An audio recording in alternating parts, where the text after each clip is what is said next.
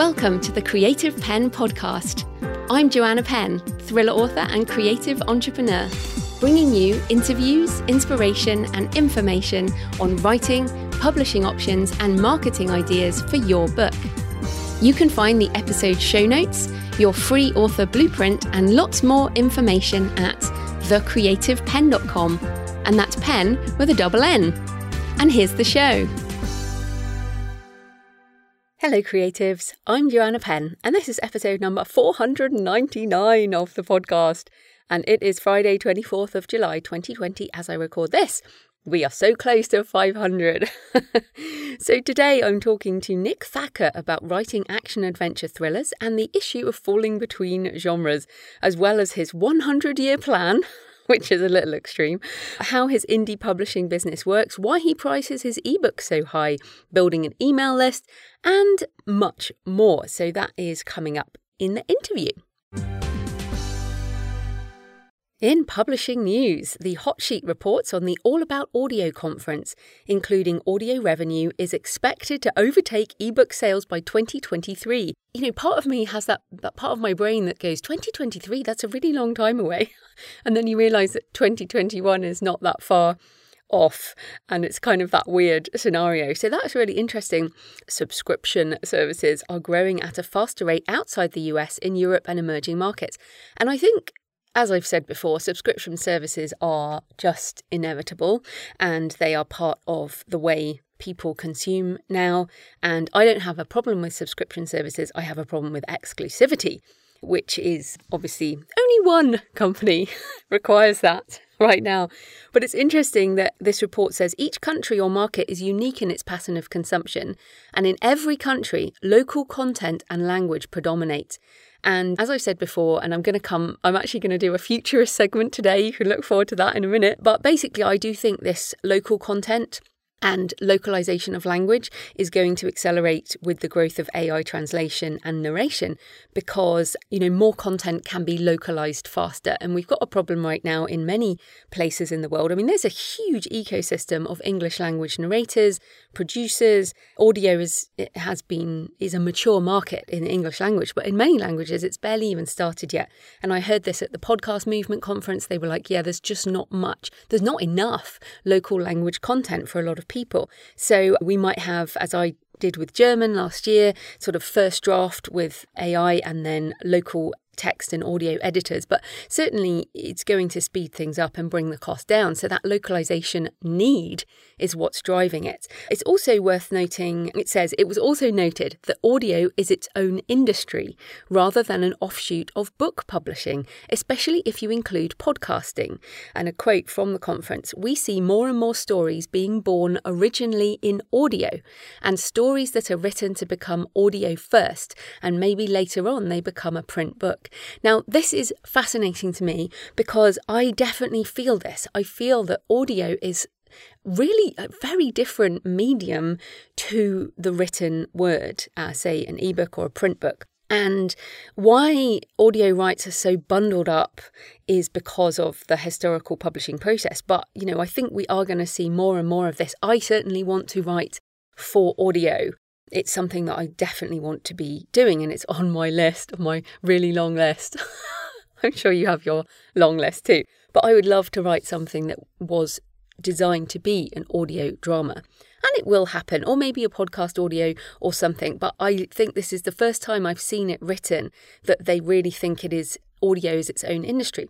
This is also underscored by the bookseller reports this week on the launch of Storyglass, which Penguin Random House and DK, I think that's Dorling Kingsley or something like that, PRH and DK, they just assume you know what that is, with other publishers are starting a podcast business called Storyglass. So Storyglass will operate as a standalone company and will focus on developing and producing podcasts of all genres, complementing the output of businesses across TV, media, books and music.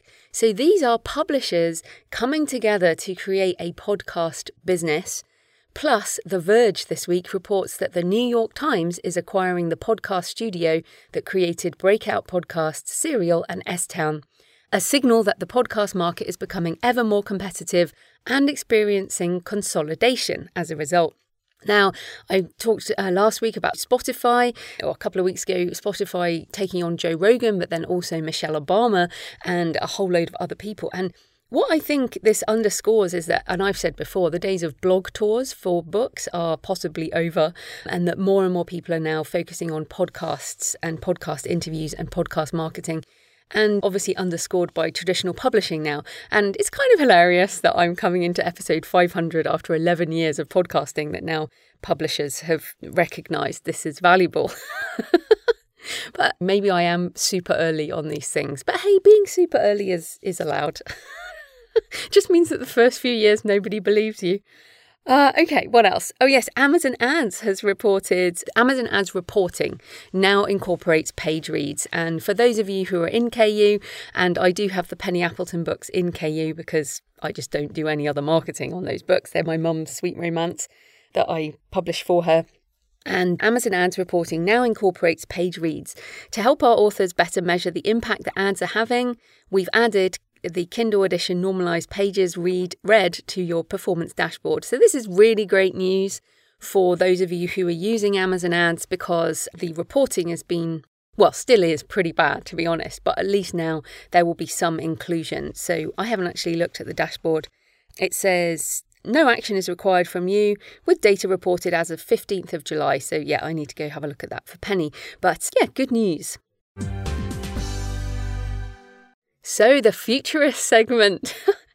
Okay, I'm quite excited about this. The pandemic has been in the news so much that it's been hard to keep track of anything else. I'm sure you also feel the same. It's like I lost my radar of a lot of other stuff because I was so, like us all, obsessed with the way the pandemic was going in the first few months. And now I feel like we can maybe just go, yep, pandemic is happening, and we just carry on living our lives in a slightly different way, but we can actually pay attention to other things. So this week I spoke virtually at Western Colorado University to Kevin J. Anderson's Publishing Masters program on futurist topics. And so I revisited a lot of things, which was great. The timing is really great on this because it's been a very big few weeks in AI.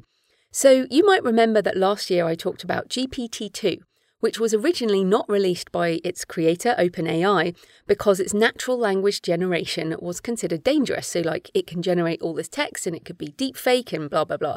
But of course it was released in batches, and they released certain levels of it over time. But now GPT-3 is available for commercial use. And this is actually is a bit like 4G to 5G in terms of mobile. It's not just one to the next. It's sort of 100 times bigger. And GPT-3 is available for commercial use, basically AI software as a service that can generate text, code and other things I'll talk about in a minute. But basically, I am serious about the 100 times. So basically, GPT-2 had 1.6 billion parameters. GPT-3 has 175 billion. So I'll tell you a bit more about it. GPT-3 was built by directing machine learning algorithms to study the statistical patterns in almost 1 trillion words collected from the web and digitized books. It uses its digest of that immense corpus to respond to a text prompt by generating new text with similar statistical patterns. I'm going to link to the articles in the notes, but I'm quoting from towardsdatascience.com and wired.com, and I'll come to another one in a minute. But I'll link to these articles in the notes, or if you just search GPT-3, at the moment you're going to find a ton of really interesting stuff. But just to remind you about machine learning, because someone asked me this question when I was speaking about it at the university thing. Machine learning is not about programmers telling a machine what to do. So my husband's a programmer, and I used to do a bit of programming back in the day. When you are a programmer, you're like, okay, I want the computer to do this. I type these code and then it will do the thing I tell it to. Whereas machine learning is, here's a big load of data set, and it will figure out a task on its own. So, for example, here's a load of data, write a romance novel or write a romance story or whatever. Here's a prompt, tell me something. And I've talked about this a lot. If you are new to the show or you haven't really engaged with this before, go to thecreativepenn.com/future, where you'll find links to previous episodes where I've talked about things with Marcus de Sotoy, who's a professor at Oxford University and wrote a book called AI and Creativity. Also my solo show on AI from last year. It's clearly time I did another one because things are just moving on so fast. But yes, Towards Data Science, the article's really interesting. It's also got a poem generated by GPT-3, which is quite beautiful, and a discussion on dragons and imagination. I think it's really, the article itself is quite technical, but the words that GPT-3 is generating is fascinating. Unfortunately, it's not available for us to try out because it's so expensive. The processing power is expensive, but I'll come back to this in a minute. So GPT-3 can do many different tasks with no additional training, and this is the big change. No fine-tuning. It was trained as a language model, and unsurprisingly, it's an excellent language model. Given a news article title and first sentence, it can generate full articles by predicting the next word that is likely to appear. The resulting news articles are so good that humans can't tell if they are real or machine generated. And look, to be honest, AI in journalism has been developing pretty fast. Companies like Bloomberg use a lot of generated news. GPT-3 can do many other tasks, some of them quite well. It can translate between languages, perform reading comprehension tasks at a decent level, answer SAT-style exam questions with some accuracy, and answer trivia questions. Amazingly, GPT-3 can even do things that its creators did not think of, like generate code. This is fascinating to me as well, because code generation, I think, is very similar to generate what we do as writers. I absolutely believe that coding is creative, because you're trying to do something in the world, and you use language. It's just a different language to what we're used to.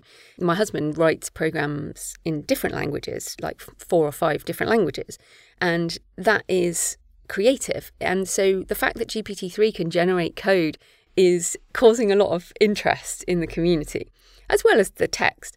Also, they note in the Wired article, GPT-3 often spews contradictions or nonsense because its statistical word string is not guided by any intent or a coherent understanding of reality. But it is also noted that some speeches and tweets by particular politicians don't necessarily always sound coherent, which I thought was quite funny.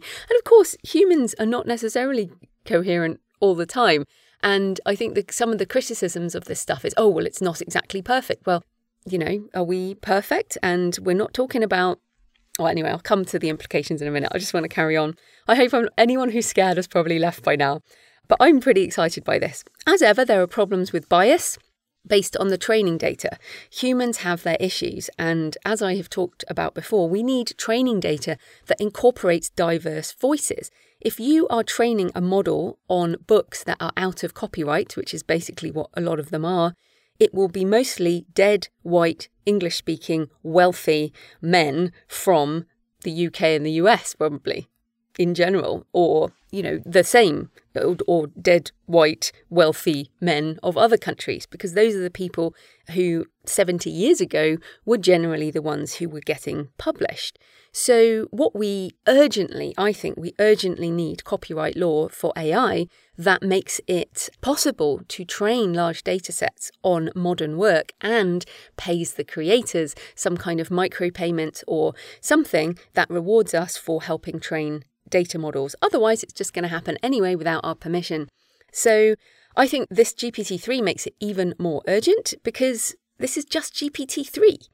1 year after GPT-2, and it's 100 times the size in terms of the model. So what happens when we get to GPT-5 or 10? So even if you're skeptical about this possibility, I would really urge you to have a look at some of these stories. And also, some people say that AI development and these larger training models will be curtailed by the amount of electricity needed to power them. They are energy hungry. They seriously devour energy. But there have been new developments in using light instead of electricity to perform computation, which significantly improves the speed and efficiency of machine learning. So that barrier to growth may well be changed by the way that we do these types of computation. And this type of, I think they call it photonics, is way beyond my understanding. But again, I'll link to an article in The Independent in the UK about that. But this light computation, I did some research on it, and it's been around for a number of years now. This is not new. It's just when people are hitting this computational ceiling and computational cost, so we need to switch the way things are done. Right. So the implications for us here, if entire books, articles can already be generated. Such is life. If you're an article writer, I would certainly be looking for other ways to make an income. If entire books can be generated from existing licensed work, think about the implications of that in terms of the tsunami of content. Add on the increasing advancement in AI translation, and there will be more and more choice available for readers. So what does this mean for us? So personally, I am not worried. I hope you can tell. I am excited, and I see AI as a tool. So like the internet, without the internet, I would not be speaking to you. I would not be making a living selling my books online. I would not be able to have the life I have now. I would also not be able to watch some of the cool things on Netflix and do all the wonderful things the internet gives us. So seriously, the internet is incredible, but also it is a cesspool of humanity, depending on where you hang out. It is both incredible and terrible. And that is inevitable. And in fact, I recommend that you read a book called The Inevitable by Kevin Kelly, and also Homo Deus by Yuval Noah Harari, which talks about this kind of the human condition of being on the edge of good and bad, and how generally we're still tending towards the good, even though sometimes things look bad. But I fully see AI as something like the internet. It is an enabler for both good and bad, and we want to be on the side of the good also, obviously. So, for example, I fully expect to use an AI assistant of some kind to help me write in the future. Like I already use Pro Writing Aid to improve my sentence structure and grammar. I'd be very interested in having a model like GPT-3. I mean, I would even love to use that software as a service. I'd probably have a look at whether I can actually do that. But I would love to feed it my existing fiction and a few ideas and see what it came up with. A bit like a writing prompt, and I want to use it as a creative partner, a bit like the Centaur chess model, which emerged once Deep Blue beat Garry Kasparov. The human plus computer model became a specific way of competing. So it was like, if you're just a human or you're just a computer, that's one thing. But if you're human plus computer, this is the possibility. So I think this will expand our human creation. I think this is why engaging with this is so interesting. Like, go and read the poem. But remember, you have to give it a prompt. This is a dumb tool with an incredible, it's difficult to find words to use, but if you think of it like some kind of artificial mind that you can use as a partner to create, this is fantastic. So I think it will also mean a bigger role for curation. How do you find the good stuff in a sea of content? And go to journalismai.com, which is an interesting site about how AI is impacting journalism. And it has at the top, items worth your attention about AI and journalism, human curated and summarised. And that phrase, human curated, that I think is where we will sit as makers who embrace tools. And of course, you guys, you're listening to this on a phone or a smart speaker or in a car, and we all use tools in our daily lives. This is just a new tool. So the idea of human curation, I think, is similar to this idea of the way we will use these technologies is we will create things, but we will then curate. So if I use an AI partner to write using my own work to train it, I will then curate. I'll be like, yeah, that's not a good idea. I don't want to use that. Or what if I went this way, that way, the other way? So I will be directing it. It's almost human direction, human curation. In the same way that I think with AI narration, which I've discussed obviously with audiobooks, I think there will be different levels of products. So for example, you can get a very cheap AI narrated version, which might be like an ebook. And then there'll be the artisan human narration, which will be more expensive, which might be a premium edition, like a hardback book would be. And I've been thinking this Brandon Sanderson Kickstarter, which is fascinating, that I've been talking about the last few weeks. I'm very interested in doing this. I remember about a decade ago, Cory Doctorow did some hardback limited editions where he actually used ephemera from his own diaries in the books, which made them truly limited edition. And I've got like 50 diaries that I've been writing, journals that I've been writing for years. I could use snippets of those in hardback books to make them truly limited edition. And AI cannot produce that. That physical product is completely unique. So I think this is very exciting. Well, it's an exciting time to be an author who embraces change. It is a scary time if you do not want to embrace this change. And obviously it's not like tomorrow. But I hope you can see that GPT-3 is a step in that direction, a step that is faster than many people thought would happen. So my intent is to surf the wave, not drown in it. I like using this metaphor. So also doubling down on being human. I'm going to have some of my catchphrases. Double down on being human and the flaws that make you human. Build your audience as a real person. Be authentic. Share who you really are. Don't try to compete with the bots. You can never be that fast. Think about when these books can, at the press of a button. I mean, if you've tried the DeepL, DEEPL.com for the translation, you'll know that you upload a book and you press a button and it takes less than 2 seconds to translate a whole book into another language. So if you think that this is the type of speed at which things are happening, then you have to think we cannot keep up with speed. So don't do that. Focus on being unique, being human, being you. Write what you love and build that audience of 1,000 true fans, as Kevin Kelly has talked about. The mass market is over and we are truly living in the long tail. And that's fine with me. And I will be talking about this more next week in episode 500 in terms of what has changed in book marketing, what my marketing looks like now, and how 1,000 true fans has to be the bedrock, and how we go forward as creators in this potentially very different world. So I hope you found that interesting. That is the futurist segment. I know I don't do it every week, but I wanted to give you that update. And then just a quick personal update, because I am basically still in admin hell with updating my covers and metadata. But when you're, as I said last week, when you're wide and you have to go through all these different formats, I've got large prints, paperback, hardback, ebooks on all the stores, and I'm redoing the covers and the series title for Desecration, Delirium and Deviance. Now the Brooke and Daniel series after my main characters, Jamie Brooke and Blake Daniel. And I will get there, but it's interesting trying to unpick many years worth links and metadata and all of this. But I'll get there. And once I have another clear trilogy with the covers were great before, but these are much more genre specific, I will turn my various ad funnels on. And I'll be talking about that a bit more next week. I've also spent a lot of time this week on episode 500. I'm having to obviously do a lot of work in advance for that because I want it to be really good. I think you're going to enjoy it. Also, Map of the Impossible launched. Yes, I did have a book launch. But as ever, when you have book 3 in a trilogy, it's not so much about marketing that trilogy as so much as just letting your tribe know it exists. But it's always good to have a book out in the world. And again, that's another trilogy that I can kind of turn the ads on with.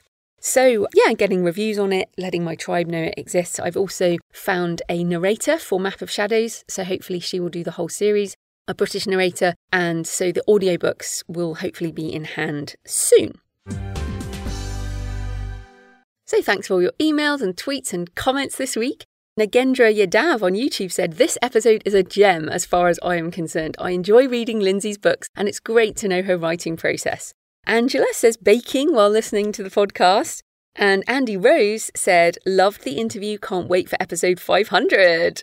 Fantastic. Oh, I wanted to say hi to Mr. Capone on Twitter, who said, discovered your podcast this weekend, appreciated the 4 episodes I listened on my car ride home from my writer's retreat.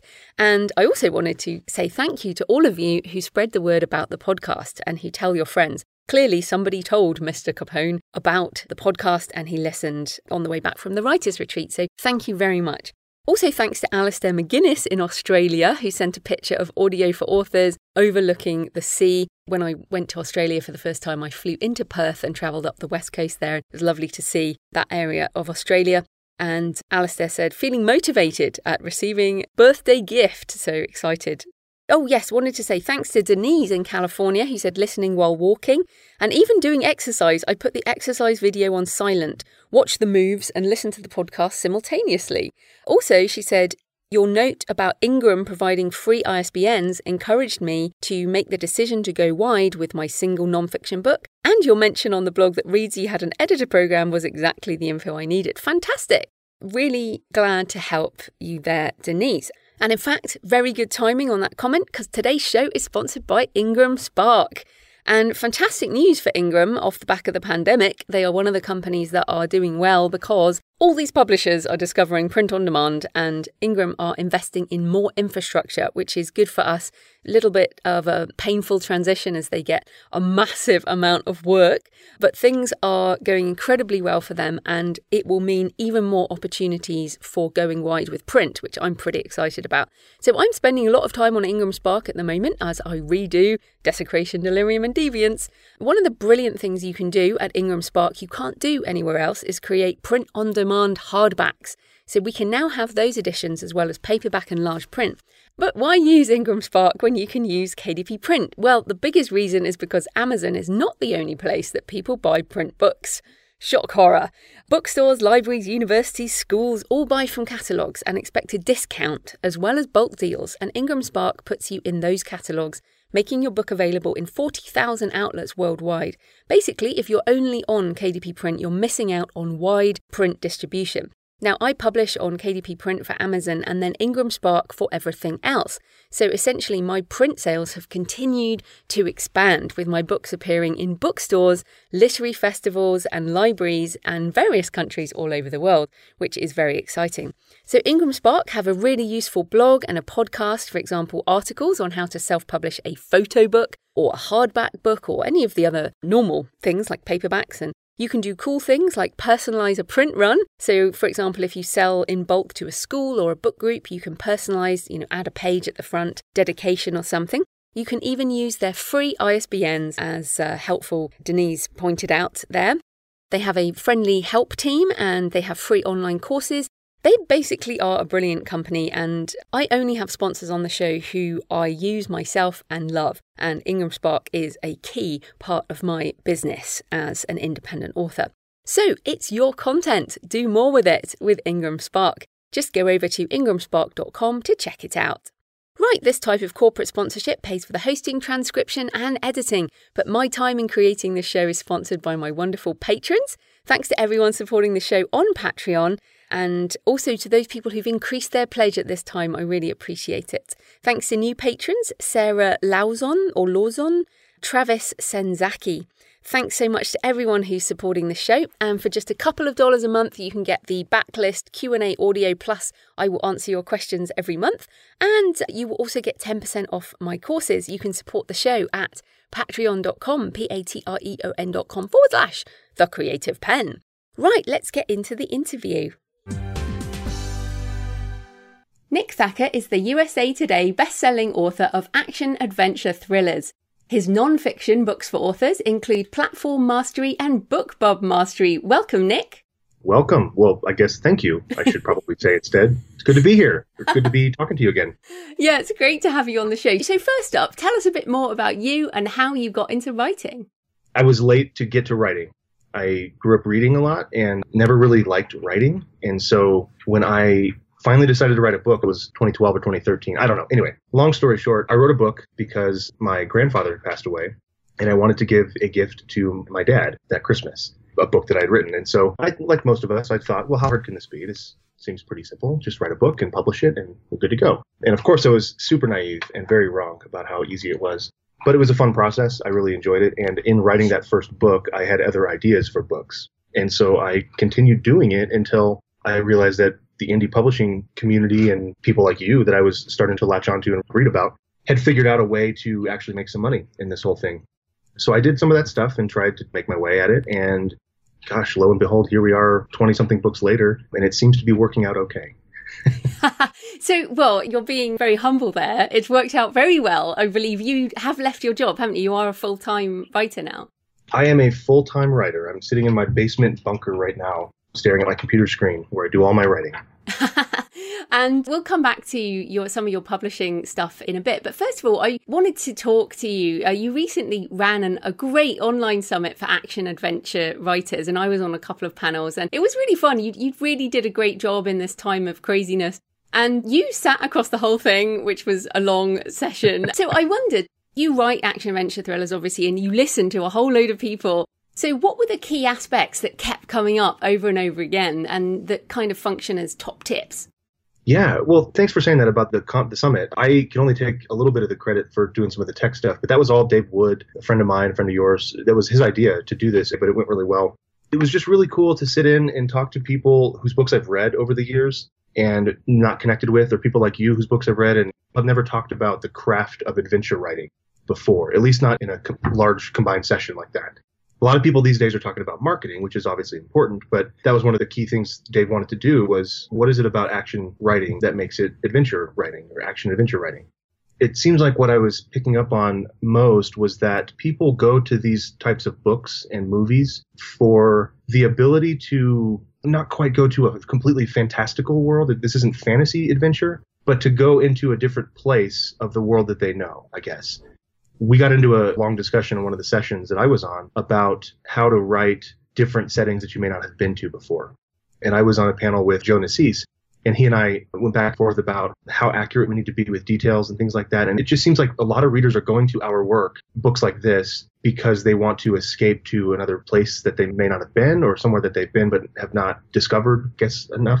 But in a nutshell, that was probably the biggest thing I picked up on. I agree with you. And I was thinking about it then from a reader perspective. I mean, the reason I write the books I do, and I presume you do too, is because these are the books we like to read. And when I was an IT consultant and miserable in my job, like every lunchtime, I would go to the bookstore and I would buy another thriller. James Rollins, who obviously, and people whose writing, as you say, it's set in our world, but it is an adventure, an action adventure version of our world. And I love the Lara Croft movies and the sort of Mr. and Mrs. Smith and sort of kick-ass female protagonists. And James Bond. So these are the types of things that are thrilling, are thrillers, but also have that adventure aspect that I think takes people out of their day-to-day life. So as you say, it's taking you to another place in inverted commas, but it's not space or anything like that. It really is set on Earth. So do you get that sense from your readers that setting and place and adventure is why they're coming to you?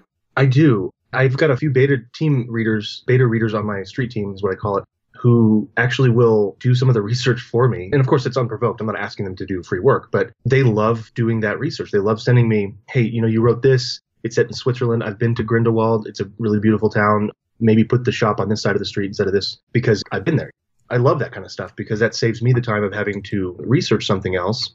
But it's those little details that I think really capture the realism of a setting. That we're writing fiction, obviously, but since it is set in a world that people know, it's important to get that stuff right. Another reader who has been to all of the places in Alaska where I set my main character's cabin. And so I describe that area a lot. Of course, I've never been there. So I tried to choose a place that was sort of off the beaten path so it wouldn't have been highly visited so people can call me out on things that are wrong about it. But he's come through more than once. Hey, you've got a car chase scene in this book on this highway. The cliffs are actually on the other side. So if he's going south, it would be on the left. So things like that are just really helpful for me.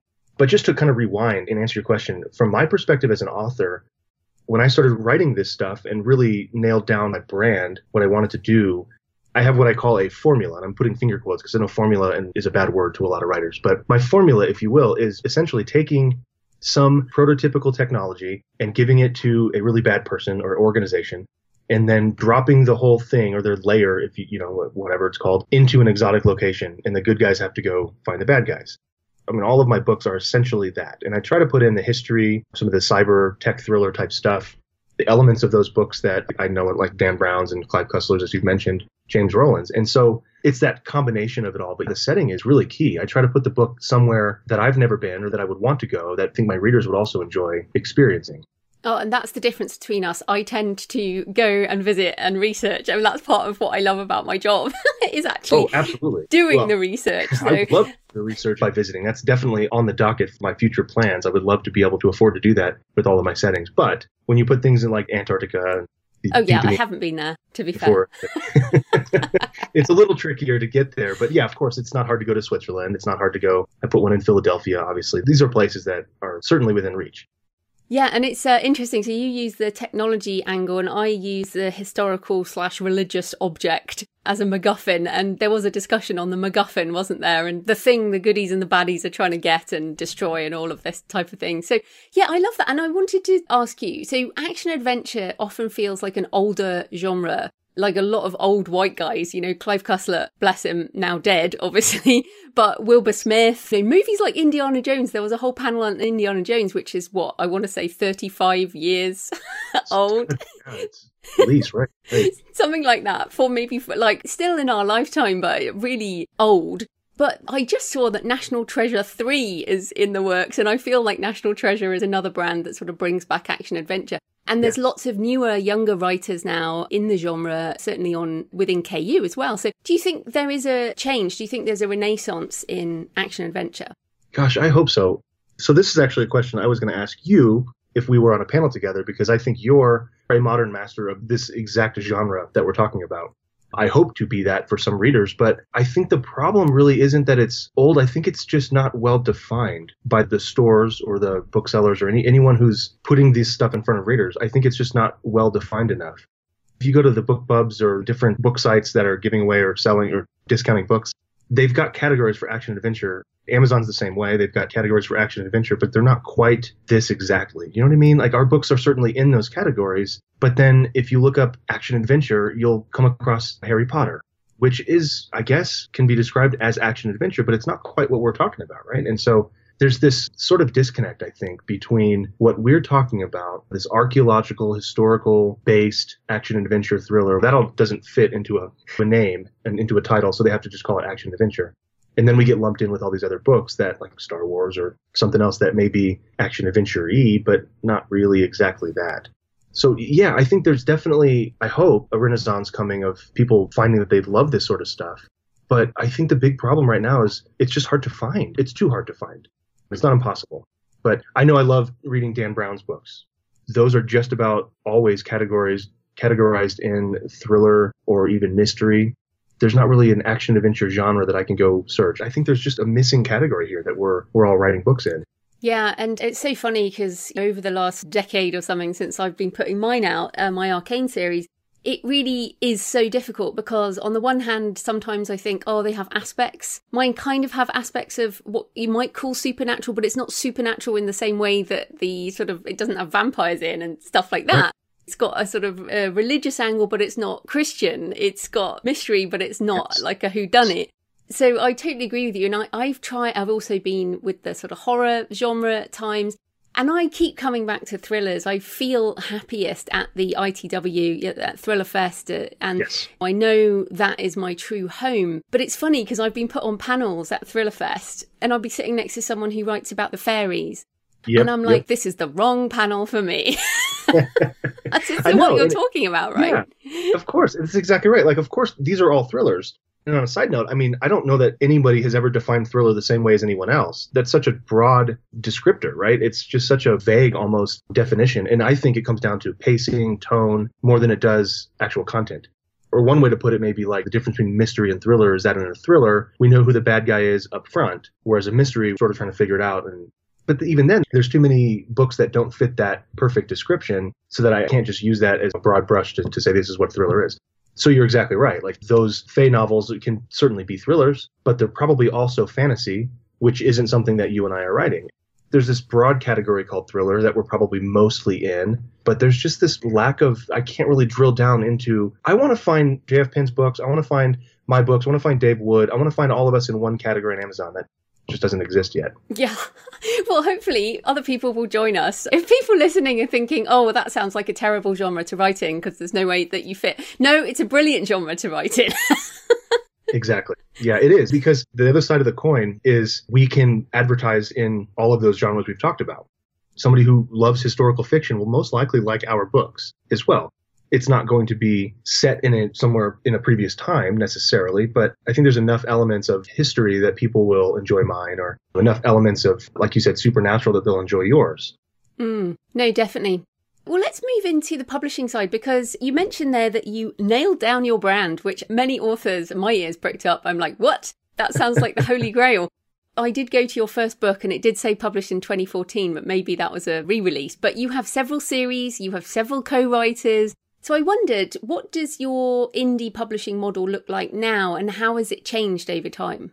So I will say this, I have a 100-year plan.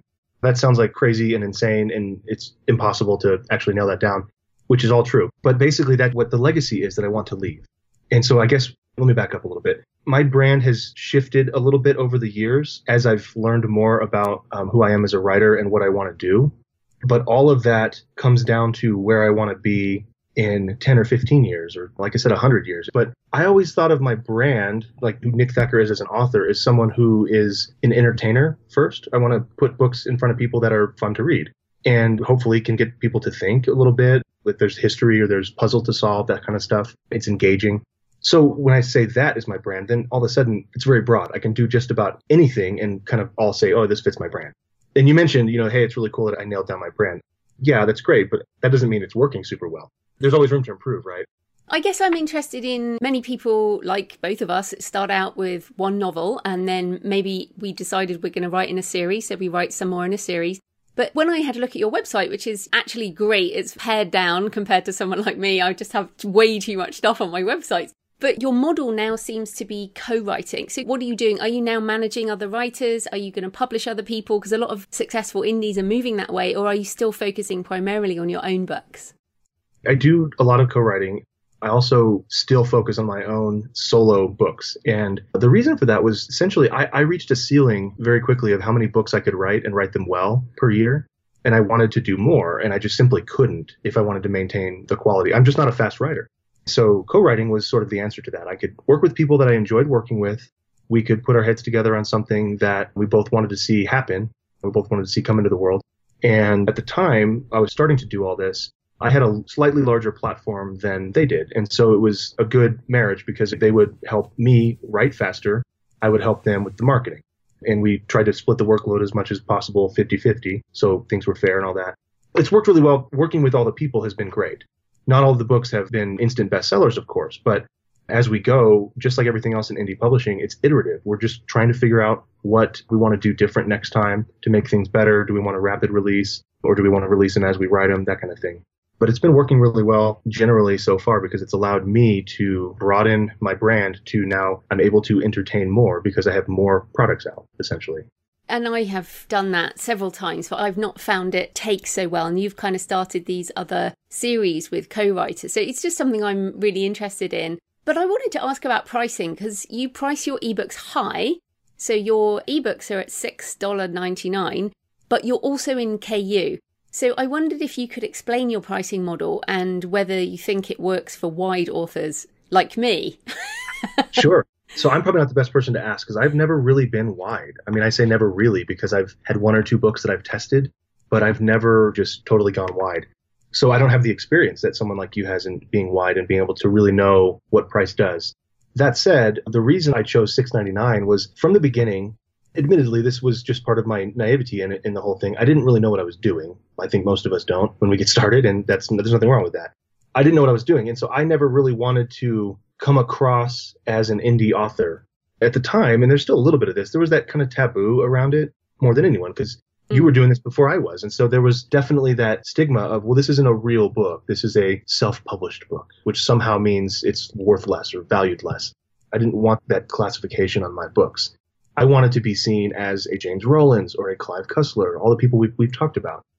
And those books, those ebooks, were always priced absurdly high, like $14.99 for pieces of digital bits, right? There's literally no reason it should be that high unless you're in the business of printing on dead trees, which traditional publishers are. They don't want to sell books, they want to sell paper, right? And so if you price the book that high, you're basically telling all your readers to go buy the paperback book. Well, the point is all of these books were priced a lot higher than mine. And so I thought, well, hey, if I can seem like a deal compared to those guys, maybe people will buy my books. And like I said, that's worked well since then. But I do have books that are priced a lot higher than most other indie authors. And as the landscape shifts to where more readers are totally fine buying a book published by, it doesn't matter who it's published by, they'll read anything that looks good. I might start testing lower prices just to see if I can now compete better with indies in my genre since I've got a little bit more of a track record now. Long story short, I test all the time with this stuff. I don't really do much with prices these days, but I have in the past tested $2.99, $4.99, $5.99 just to see if this is selling better, worse, am I making more money? And then I will say, this is sort of just a little tidbit that I've told other authors before. I believe when you're getting started and you're trying to get your name out there, I think it's more valuable to worry about obscurity. You're fighting obscurity rather than making money. Meaning you just need to get your books into people's hands or in front of their faces. So give them away if you need to. Put them for 99 cents. And then once you've developed a good amount of readers, I have 70,000 people on a mailing list. And so I know that I can launch a book at just about any price and some people will buy it. And so I can start to make calculations based on it. I know estimates of how much I'll make. When we get started, we don't know that stuff. We don't have that list. And so we're fighting the obscurity. So I'm at a point now in my career where I'm not really worried as much about the obscurity. Yes, of course, I always want to find new readers and get my books in front of more people. But this is my career. At some point, I had to flip between, okay, well, now I got to start making money with this stuff. So pricing the book high, I'm not one gimmick. It's like the psychological trigger for getting people to realize, well, hey, if Kindle Unlimited, I can get the book for free, essentially free. And it's $6.99, so I guess I'll just get it in Kindle Unlimited. And of course, we get paid for the page reads and that. So that's worked really well too. So being in KU, pricing the book for non-KU people $6.99 seems to be, I guess, a good equation for me right now. All that to say, who knows? A 100-year plan, things are going to change. So.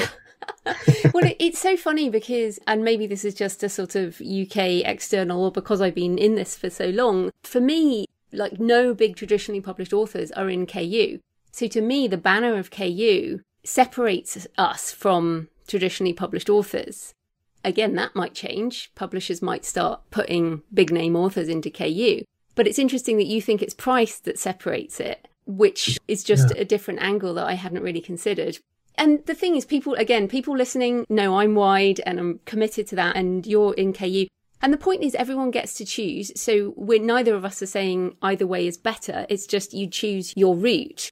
So I think that's important. But I did want to ask you, you've signed a deal with a traditional publisher, Bookature. Yes. Which actually a UK imprint. Yes. So why take the hybrid approach, and how are you going to combine the traditional deal with indie work? Well, I took that deal because it made sense for my career. I mean, it was moving closer to the mountain. And if the mountain for me is entertain more and produce more, this was another way to do that. It's just another avenue to get out there more, right? So this is finding readers, and hopefully the sales will go well, but it's about trying something different, trying something new. I never set out to say I'm going to only self-publish. It was very clear once I started making money at this that I could make more money self-publishing than if I were to try to start over and get a traditional deal that maybe gave me $5,000 up front and paid me some pennies on the dollar after that. That wouldn't make sense for me. The Bookature deal is structured differently than like a traditional deal with an upfront advance and all this kind of stuff. And so it made sense for me to say, yeah, sure, let's give it 3 books and see what happens. Worst case, I have 3 more books out there. And if they're not selling well, at some point they'll revert back to me and I can self-publish them, and that's great. But even then, I don't think that would be a waste of my time. I think it's just a really fun way to explore new avenues. And that's the keyword for me, right? It's fun. I do the co-writing with people I think it's fun to work with. I wouldn't do co-writing with people who I don't have fun working with. Sometimes you don't know up front, right? It could be miserable the whole time, but we build in ways to get out of those deals, right? Bookature thing, they're fun. They're great people. It's really enjoyable to work with them. And they seem to really know what they're doing. And so I'm like, hey, this is a great way for me to reach people I might not be able to reach. Are you going to do them within your main series or completely separate? They asked for a completely separate series. They want something new. That was sort of the way I was leaning anyway. I've got Harvey Bennett and he's mine, right? I haven't worked with a co-writer on a main Harvey Bennett series novel yet. So that's my solo line. I don't know if it always will be, but we'll see. I'm on writing book 10 right now. And so I sort of knew that was going to be, I'm not going to do a Harvey Bennett book with them anyway. But then they came back and just asked for, hey, we want somebody brand new. We like Harvey Bennett. That was actually how they found me. They read The Enigma Strain and decided, hey, let's ask this guy if he wants to work with us. And so, yeah, they asked for a new, I'm trying to think of the way they pitched it. It was like they used some Jack Reacher. They were like, hey, we want kind of a Jack Reacher type character. I'm like, of course you do, right? Do I have to name him Jack also? Jack Ryan? Or do you have to change your name to Mark Dawson? Yeah, exactly. Right. Yeah, precisely. It was pretty funny. So it's like, okay, I know exactly what they're asking for. They want a Jack Reacher type person to go solve crimes. They want vigilante justice, basically, which does have a really good, clear subcategory. And that was the other thing, too, is they sort of took out some of the action adventure aspects, which I'm okay with. Again, is a new avenue for me. I've done a little bit of crime. I've done a little bit of just general espionage type thriller.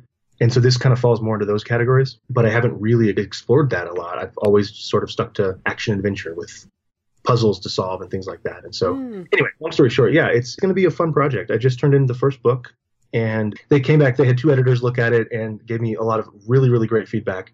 Well, we'll look forward to seeing how that goes. But I want to circle back to marketing because you also, one of your throwaway comments was, my list is 70,000 people, my email list. And I know the whole audience was like, what? How do you do that? So how did you build that list? So the majority of that list was initially built through Facebook ads. This was 4 or 5 years ago when I started doing that. Like you said, 2014 was when that book was published. So I was right around that time. I came at this whole thing from a marketing background, not from a literary background. And so I knew from day one, mailing list, I need people on a list, because if I can own that list, I can email them whenever I want. If Facebook goes down someday or Amazon decides to kick me off, I can still have that list that I can market to. And so from day one, I was very, very avid about building people on a list. So when I released my first book, that book, don't tell Amazon because I think it's against their terms of service. I think there's actually ways around it. I don't know, whatever. I am not a lawyer, so don't do this, anyone listening. I released my first book that's exclusive to Amazon, and that was also the freebie that I gave away to sign up for my mailing list. Only had one book, but I gave it away. Like I said, I was fighting obscurity at the time. And I also ran a bunch of Facebook ads. You can still do it. It still works really well. It's just more expensive now. But it was somewhere in the realm of about a quarter per subscriber, about 25 cents per subscriber. Now I think it's like 25 cents a click, and maybe 1 out of 4 or 5 of those will end up on my list. So it's basically quadrupled in price, but it still works, the tactic. Then when I came up with my second book, then I had 2 books, and I gave both of them away as freebies. And then same thing with my third book, The Enigma Strain, I can't even say it. Those became my freebies. And to this day, if you go to my website and sign up, you'll see you get 3 full-length thrillers just for signing up.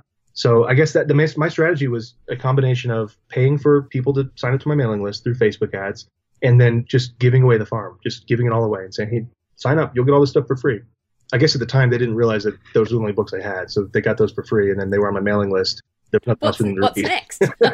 I know that sounds very simplified and oversimplified, and potentially it is, but truthfully, it was just giving away a lot of stuff and just being very, very open to adding value in any way I could, and just trying to get in front of people. And then the mailing list was always the call to action, no matter what I did early on. I'd rather have you get on my mailing list than buy a book, was sort of my mindset. Because I knew that if I got you on my mailing list, there was a great chance, if you stayed there, that I could sell you a book later. And then again and again and again, right? Absolutely. And I guess we'd say that spending money on building your list can be hard when you're just starting out. And you were obviously investing in marketing really early on. And I guess to encourage people, if you have more books, it can be a more profitable thing at the beginning, rather than, I don't want to encourage people who only have one book to necessarily spend a lot of money on ads. But because, as you say, things have really changed. But it still is. I mean, I still grow my list with Facebook ads as well for both fiction and non-fiction. So I think they're really useful.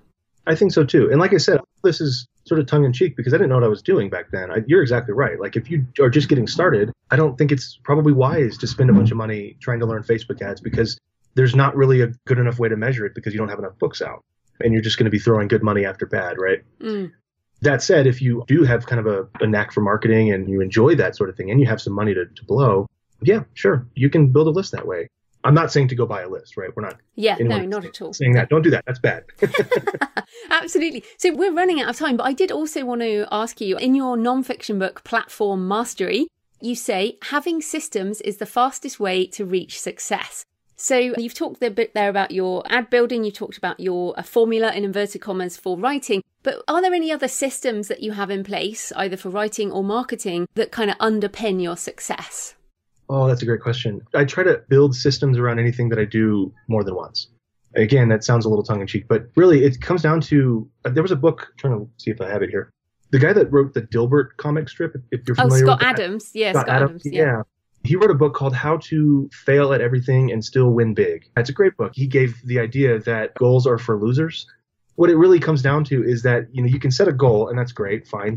But if you don't have a system in place to achieve that goal, you're basically living in a state of perpetual failure, I think is what he says. And I love that because it's a little hardcore about it. But what it comes down to essentially for me is if I have a goal of writing 6 books a year, that's great. But there's really nothing underneath that goal that can hold it up. And so he's arguing to put a system in place to do that. And all that comes down to is, okay, if I can have a system of writing every day, or right now in my life, I've got a 5 and a 3-year-old. So my goal is actually a system to write a certain amount of words a week instead of per day. Because if I had a goal of writing per day and that just doesn't happen, then I feel like I failed.